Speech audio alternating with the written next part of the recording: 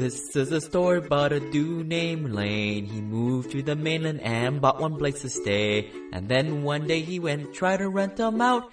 And then he became one real investor man. Hey, Simple Passive Cash Flow listeners. This week's podcast is going to be featuring Jeremy Jacobson from GoCurryCracker.com. Jeremy and his wife, Winnie, they aren't your typical go to the job and work all day folks. They're kind of like you guys, except they're a little bit more evolved at this than the rest of us. If you go to their website, their website's a lot of good information, more about travel hacking and living abroad. They kind of lived a lot similar to like myself, where go to school, get good grades, get a good job, buy the house. They worked in tech. They just saved a lot of money, and, quite frankly, they were a little bit cheap by doing this, and, maybe a little bit cheaper than myself. I personally still like nice things. I don't know if you've been kind of following me lately, but the Mercedes got totaled a couple weeks ago, and I'm just deciding to go and get a bike. Very similar to Mr. Money Mustache is doing things these days. Now, it's not about being cheap, but it's about being frugal and paying for value. And, for me, biking to work, it's pretty fun, especially when you get a electric bicycle that goes 20 miles an hour with you barely doing anything. I think this week's podcast is going to be pretty interesting. Again, these guys aren't real estate folks. They're more index funds and living below your means. But I think a lot of you guys who I've been talking to in these free calls, you guys kind of think outside of the box, and a lot of that is, living abroad. Winnie is from Taiwan, so I think that's where Jeremy did the interview from. They were in Taiwan for a little bit. They'll come back to the States. They just kind of do whatever, and, they're not weirdos. They have a kid. They're trying to teach the kid these worldly views and, showing them all different perspectives. This will be pretty fun for you guys. A lot of you guys have been bringing me multifamily deals, which is great. I try to work with guys who are pretty much experienced. If you have a multifamily deal, send it over and I can run it through my analyzer. If you don't feel like you trust me, I can sign a non-circumvent with you guys. But as you guys know, I'm mostly looking for good deals these days. I'm not looking to steal your deal and operate it myself. I think we'll bring you into the partnership accordingly. Again, it's got to be a good deal, and don't think this is an opportunity to bring up any deal from under the sun and have Lane teach it to you. That's what the coaching is there for folks who aren't willing to put in the work and learn it themselves. In 2007, I analyzed at least 150 properties and I didn't really get anywhere. Yeah, that's always on the table. Get my email, Lane at Simple Passive Cash Flow, and enjoy, guys. Are you absolutely bored at social gatherings because everyone is super passionate about their job or too shameful to get naked and talk about their finances? Been drinking the Simple Passive Cash Flow latte? Got your own coffee parcel? And feeling a little lonely?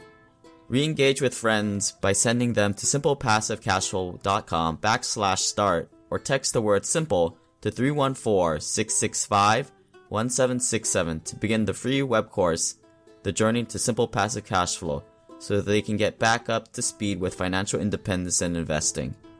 Again, join the web course, The Journey to Simple Passive Cash Flow.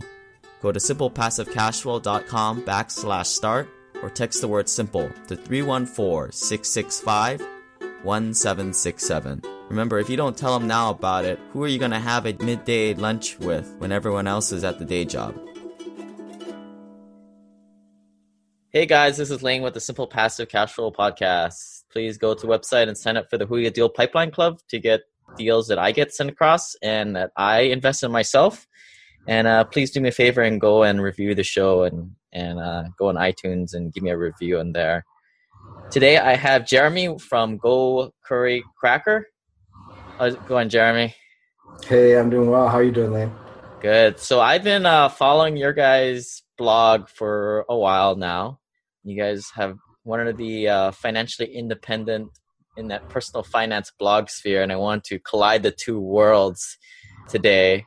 You guys aren't necessarily in real estate, but you guys have been doing some pretty cool things with the lifestyle design.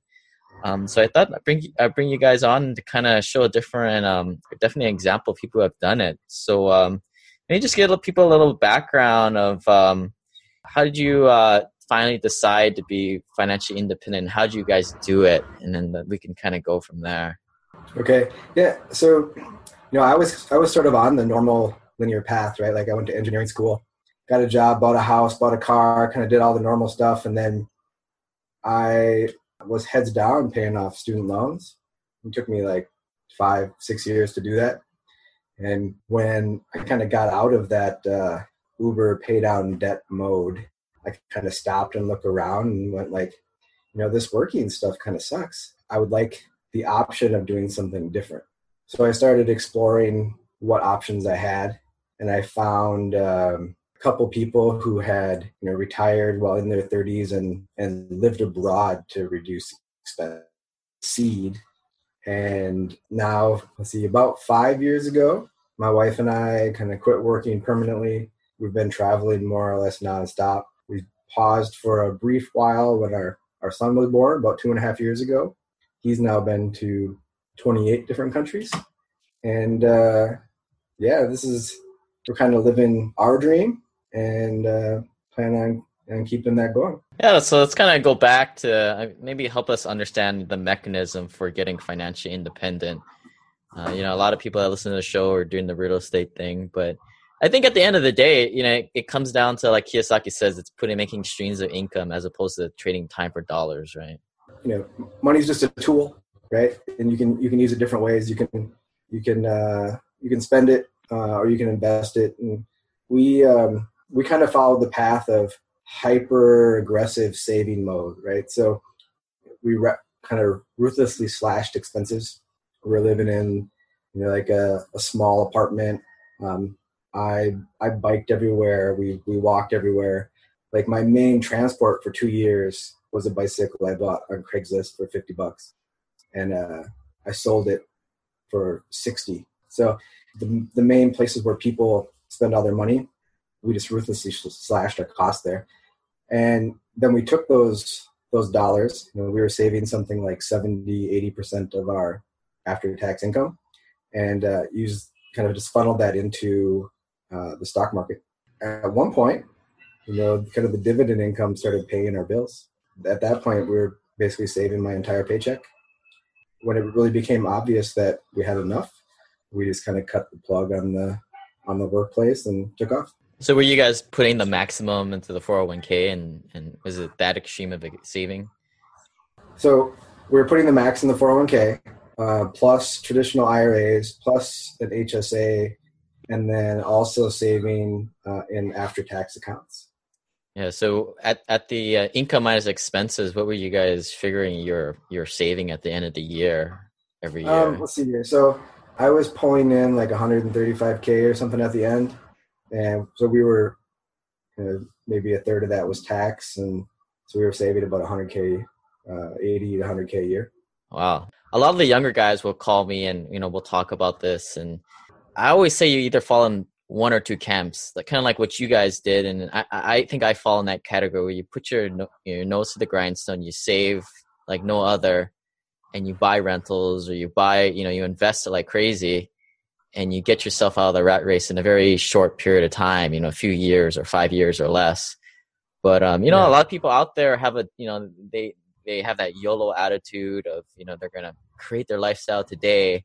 But I keep telling them, yeah, you'll get there, but it'll be like 10 to 15 years. I mean, it's a choice and there's a lot of leeway in between. But I mean, what's your thoughts on, a newer, younger person, they're just starting out in the workforce? Is that the only two options that there is? When you look at just raw savings, right? Like if you're saving something like 10% of your income and you decide that, I want to take a year off, right? Like if that's your simple goal, it takes you something like 9 years to save enough to cover your expenses for a year, right? But if you save half, you only have to work 1 year to save enough to cover your expenses for a year, right? And if you can save something more like 75%, after 1 year, you could afford to take 3 years off, right? And so it's a very slippery slope, I guess, when you decide, I'm just going to spend a little bit more. I'm going to spend a little bit more, and you go from something taking 3 years to support a year of cost of living to 5 to 10 to where most Americans are saving less than 5% of income, like 50 years. So when you decide like, I'm going to take a vacation now, or I'm going to take a I'm gonna have like a weekly alcohol binge with my friends, the bars, or I'm gonna buy that new car. What you're really doing is, you're not having like short-term joy or experiences at no cost. You're trading like years of your life of opportunity. So I think for the people who are coming directly out of school, if it's anything like my college experience, you're basically used to spending no money, right? You're used to living like that poor college student life with ramen and and so on. If that kind of lifestyle is uncomfortable for you, you can slog that out for like 2 or 3 more years. Well, not now. You've built the base upon which you can have your vacations and your alcohol binges with friends and your new cars without trading any of your time. And that's the choice you're facing. The Hui Deal Pipeline Club is a free investor club where we work together to crowdsource deals and do due diligence together. Most members in our group graduate to passive investors, but some investors who I've built a relationship over the past few years have graduated to active operator status. To back our own members in something that they have found their true calling in, I'm rolling out Simple Passive Cashflow Lending. Learn more at simplepassivecashflow.com/lend or text the word money to 314-665-1767. Again, for more information, check out simplepassivecashflow.com/lend or text the word money to 314-665-1767. Well, let's switch gears a little bit for the, I guess the guy who normally listens to the show is probably in their 40s, they got younger kids, and they tell me, hey man, like I just can't do the ramen thing like how I used to do my bachelor days, right? The kids want things, the spouse wants things. Their career is kind of taken off at this point, right? They're making 100, 200 grand a year. How did you guys view the lifestyle creep? You guys had the passive income coming in. You guys essentially got financially free. How did you guys really like engineer your lifestyle after that point when you were free but you wanted, you deserved it at that point, right? Yeah. Yeah. Well, we reached the point where we no longer had to make the trade-offs, right? Like the dollars were enough to cover the needs and the wants. But prior to that, we really kind of practiced an active way of designing life to minimize costs, right? So we chose our housing to be in a location where we really didn't need, say, a car, right? Therefore, we just eliminated all car expenses and we walked and biked everywhere. And when walking and biking was easier than driving, and when the driving was never an option, you just never even considered like, oh, I'm going to just drive over to the grocery store. Like we just walked. It was a block away. And then for things like, say, dining out, right? People spend a lot of money on food and alcohol. My wife took a very active approach to reaching the point where she could cook such that like our own kitchen was the best restaurant in town. Why go out to eat? Why pay $50 for brunch for a couple eggs when you could have something that tastes as good or better at home for like $1? And when we had, say, friends, we're like, let's go out to dinner together. Like that's our kind of our entertainment and socializing. We say, that's great. We can go to that restaurant. It would be fun. Or you can come to our house, and we'll have dinner here. And they're like, oh, Winnie's cooking? Like, oh yeah, we'll be there, right? And then things like vacations and so forth, we basically use credit card sign-up bonuses. And I was traveling for work, so, the frequent flyer miles and such that came there, and we just travel hack everything. So we had sort of a honeymoon in Hawaii that was free. We did multiple trips where, at least the flights and part of our hotels were free. And we were able then to go from, saving the 10, 20% of income to that 70+%. Yeah, a couple of things I gather from your, just the words that you use, the active, and I call it the opting in lifestyle. You consciously choose what you're going to spend your money on and what kind of lifestyle you have. I know a lot of guys, they kind of think of the biking, some people it's not practical, but something you guys do, you guys have been traveling, living outside the country a lot. maybe talk to us about that and how that decision came to be. Because I know a lot of people, they say, well, it'd be nice to live in Japan for a few months of the year and just kind of get out of here. For somebody who's basically living off of a stock portfolio, one of the biggest risks you have is that your early year expenses going to drain the portfolio too fast. Right? And so we decided that even though our goal was that we could support our desired lifestyle in Seattle, where we were living at the time, right, that we wanted to spend substantially less. So we, rather than say kind of living large in Seattle or starting our world travel by spending 6 months in Paris or Tokyo or something, we went to Mexico, we went to Guatemala, we went to Thailand, right? And we were basically able to sort of live like royalty. Eat out 3 meals a day, go out for drinks with friends, go to the spa, live in kind of like a, say, apartment with a private pool. And we were spending like $1,500, $2,000 a month. Okay? Like we pay more for rent. By arbitraging where we lived, by moving about in different geographies where the cost of living was lower, we were able to keep a really high standard of living for next to nothing. So at that point, you had quit the job and you were living. Did you have that primary residence in or renting in Seattle, or did you get rid of that? Yeah, we were renting, and we planned to be renters for life. We enjoy the renter lifestyle. So, we just moved out of our apartment, handed the keys to the landlord, sold everything we owned. We have like 2 boxes in a friend's basement still with some paperwork that could just be shredded. We just left with what we could carry on our back. I totally agree with that lifestyle too. I mean, I think the biggest mistake a young couple can make is buy that first primary residence, and now you're strapped with this $3,000-$4,000 mortgage, and you just blew out your first opportunity to buy a rental or invest in the stock market if that's what you so choose. Especially with the sort of the mainstream advice you get for buy the biggest house you can afford, and you'll want 4 bedrooms someday, so buy it now. And so it can be a really heavy kind of headwind, a big burden to place on somebody early.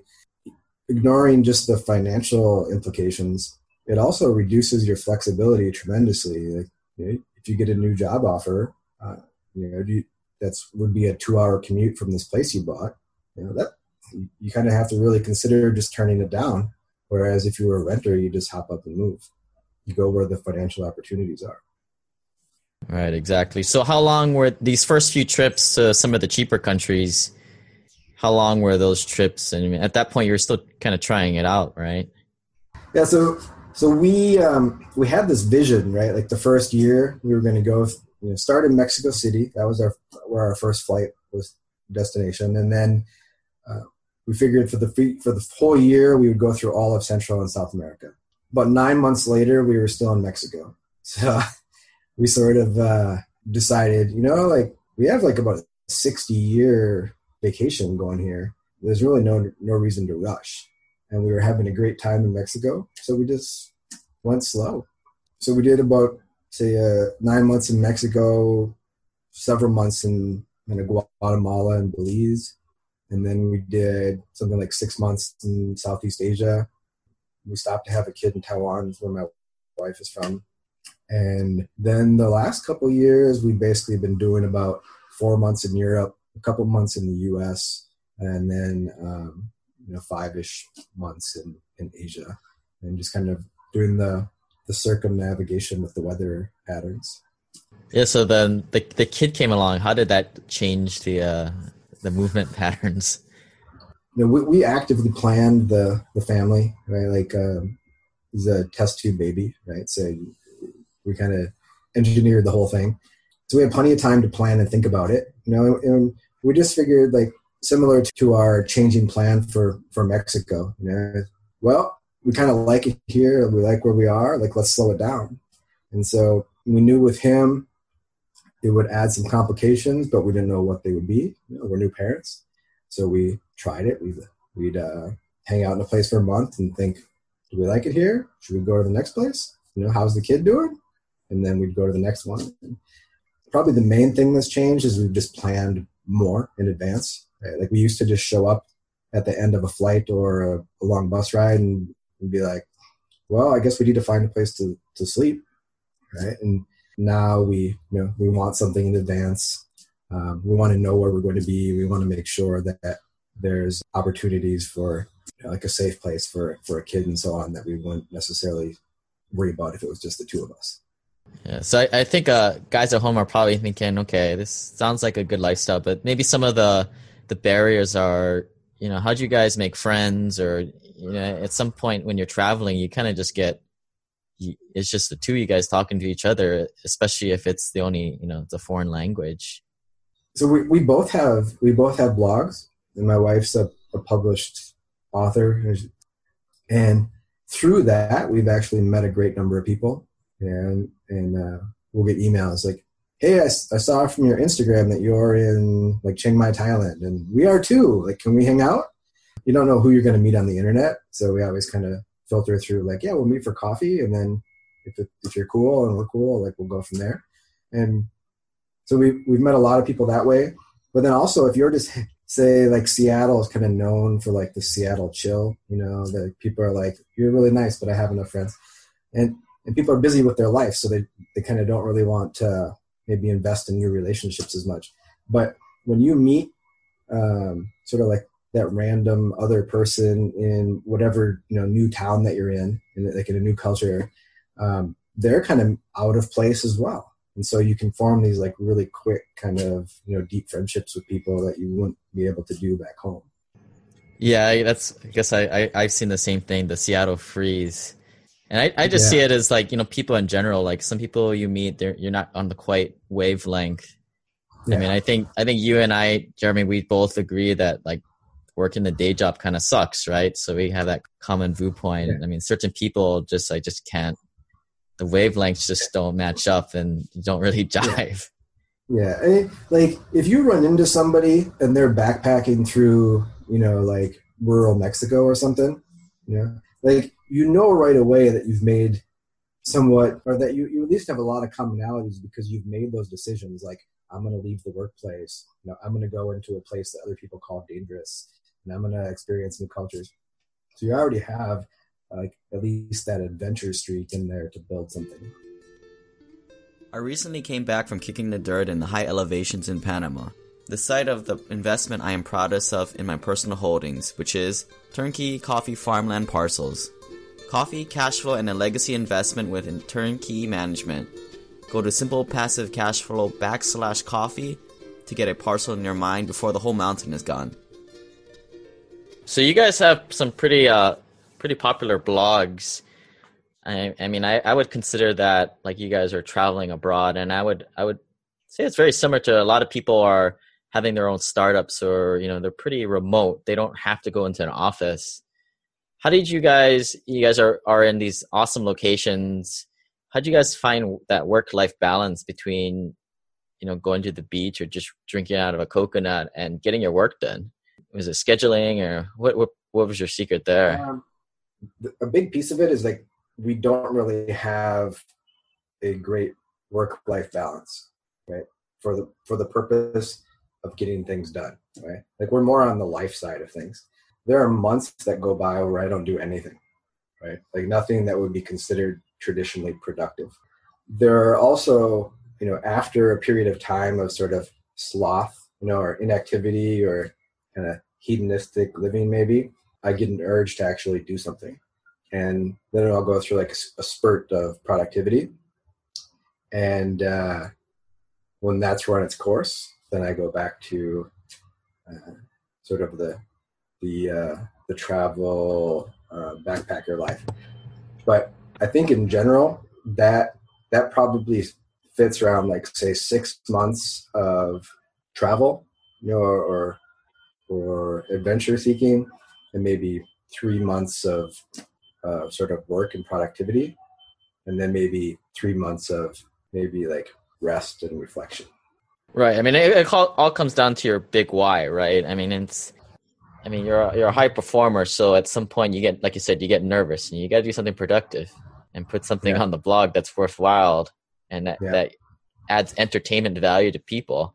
Yeah, I generally like I'm a big reader, and I kind of follow the Charlie Munger, sort of philosophy that you enrich yourself through reading and reading as much as possible. That generally drives me to create something. Right? So I'm reading, whether it be like a book or blogs or something online, because I'm trying to figure something out. I'm trying to learn something, and then when I find a hole, right, like I can't find the exact sort of information I want in one place, or I see a unique way of looking at something that I haven't seen anybody else write about it, then I'll write based off of that. And so it's just a cycle. Like my leisure time is kind of focused on reading, and then I find a hole, I create, and then that kind of spins back into the reading again. So if you were to think about like the world rotating, and this is kind of the cycles, where is this whole thing going? Where is the big goal leading to? Are you trying to grow that nest egg bigger to have a little bigger lifestyle? Where is this all kind of heading? Yeah, that's a really good question. We are basically working on now child number 2. Like most of our focus is actually more towards kind of nurturing the family. I don't spend hardly any time anymore on kind of growing the finances. It's all on autopilot. Because we're working on growing the family, right? We're in one location now, right? So we're in Taipei. My wife's basically working on painting and music, and I'm biking quite a bit and playing the guitar. And so we're basically taking a lot of things that kind of as a child that we like doing, that along the way we sort of either rejected as like, oh, you can't make money doing that, or sort of family or parents or someone of influence says, oh, you can't build a career on that. Don't go that route. Go somewhere else. So we're kind of going back and tapping into our own childhood and kind of pursuing just those creative and playful kind of interests that we had that are not money related. Cool. What would be your one advice that you would give to that person who's stuck in the day job? They're building up their cash flow number, and they're getting pretty high up there, 5, 6, 7, 8, maybe even $10,000 a month, but they just can't let go. Any advice to those kind of folks just kind of stuck in it and not really looking to take the lead? Yeah, I think there are 2 types of people that are in that situation. One of them is afraid of the am I actually financially secure? And then there's the one that is, they don't have a thing that they're moving to, right? They might maybe dislike their job, but they don't have something that they love that they're aiming to. They're not running to something. And so generally speaking, I like the phrase, like, a life lived in fear is a life half lived. Okay? Like if fear is holding you back, you need to understand psychologically where that's coming from and nip it at the bud, perhaps jump. And if you don't have something that you love that you're driving towards, you need to find that, because that's really what the spark of life comes from, right? It's like finding your joy and finding your purpose. I just want to really highlight what you said right there. I mean, everybody's afraid of taking the leap, but then, like you said, like 2 kinds of people: either people who have figured out what they're going to jump to, or people have no clue what they're going to do. Yeah. Well said. And like for the most part, like we'll get the question like, oh, like, what do you do all day? Or retirement, like, isn't that boring? And I think for the most part, those questions come from people who are more up in years than we are. It's like they've lived so long following that normal path, and I find that really so much opportunity for personal enrichment and like spiritually, emotionally, that you're not able to find even one thing to answer the question, what do you do? It's a sad place to be. Yeah, my thoughts on that is I don't pop people's paradigms. And you have the kind of the same. If people aren't open-minded, I just don't even go there. I don't want to ruin people's, what they've kind of placed on their last 10, 20 years of their life working at a job that they don't like, that they trick themselves into liking. I'm with you on that. There's no advantage to challenging people's beliefs if they're not ready. Like people don't change their minds because you provided some information to them. They change it because they're ready. Well, nice, good conversation, Jeremy. Do you want to give your contact information out there for people to get a hold of you? Maybe follow you on interwebs. So you can find us on gocurrycracker.com. We're also on Facebook, Instagram, and Twitter under Go Curry Cracker. Publish all of our photos, all of our stories, all of our expenses. So check us out. Cool. Maybe we'll have you back on here in the next 5 to 10 years and see where you're heading off to next. Yeah, that sounds pretty good. Yeah, hopefully I've answered the question about what's next will be a lot more exciting at that point. Right. Well, good problems to have, right? Thanks, Jeremy. Hey, pleasure, Lane. Thanks a lot, man. This website offers very general information concerning real estate for investment purposes. Every investor's situation is unique. Always seek the services of licensed third-party appraisers and inspectors to verify the value and condition of any property you intend to purchase. Use the services of professional title and escrow companies and licensed tax, investment, and or legal advisor before relying on any information contained herein. Information is not guaranteed, as in every investment there is risk. The content found here is just my opinion, and things change, and I reserve the right to change my mind. Above all else, do your own analysis and think for yourself, because in the end, you are the only person who is going to look out for your best interests.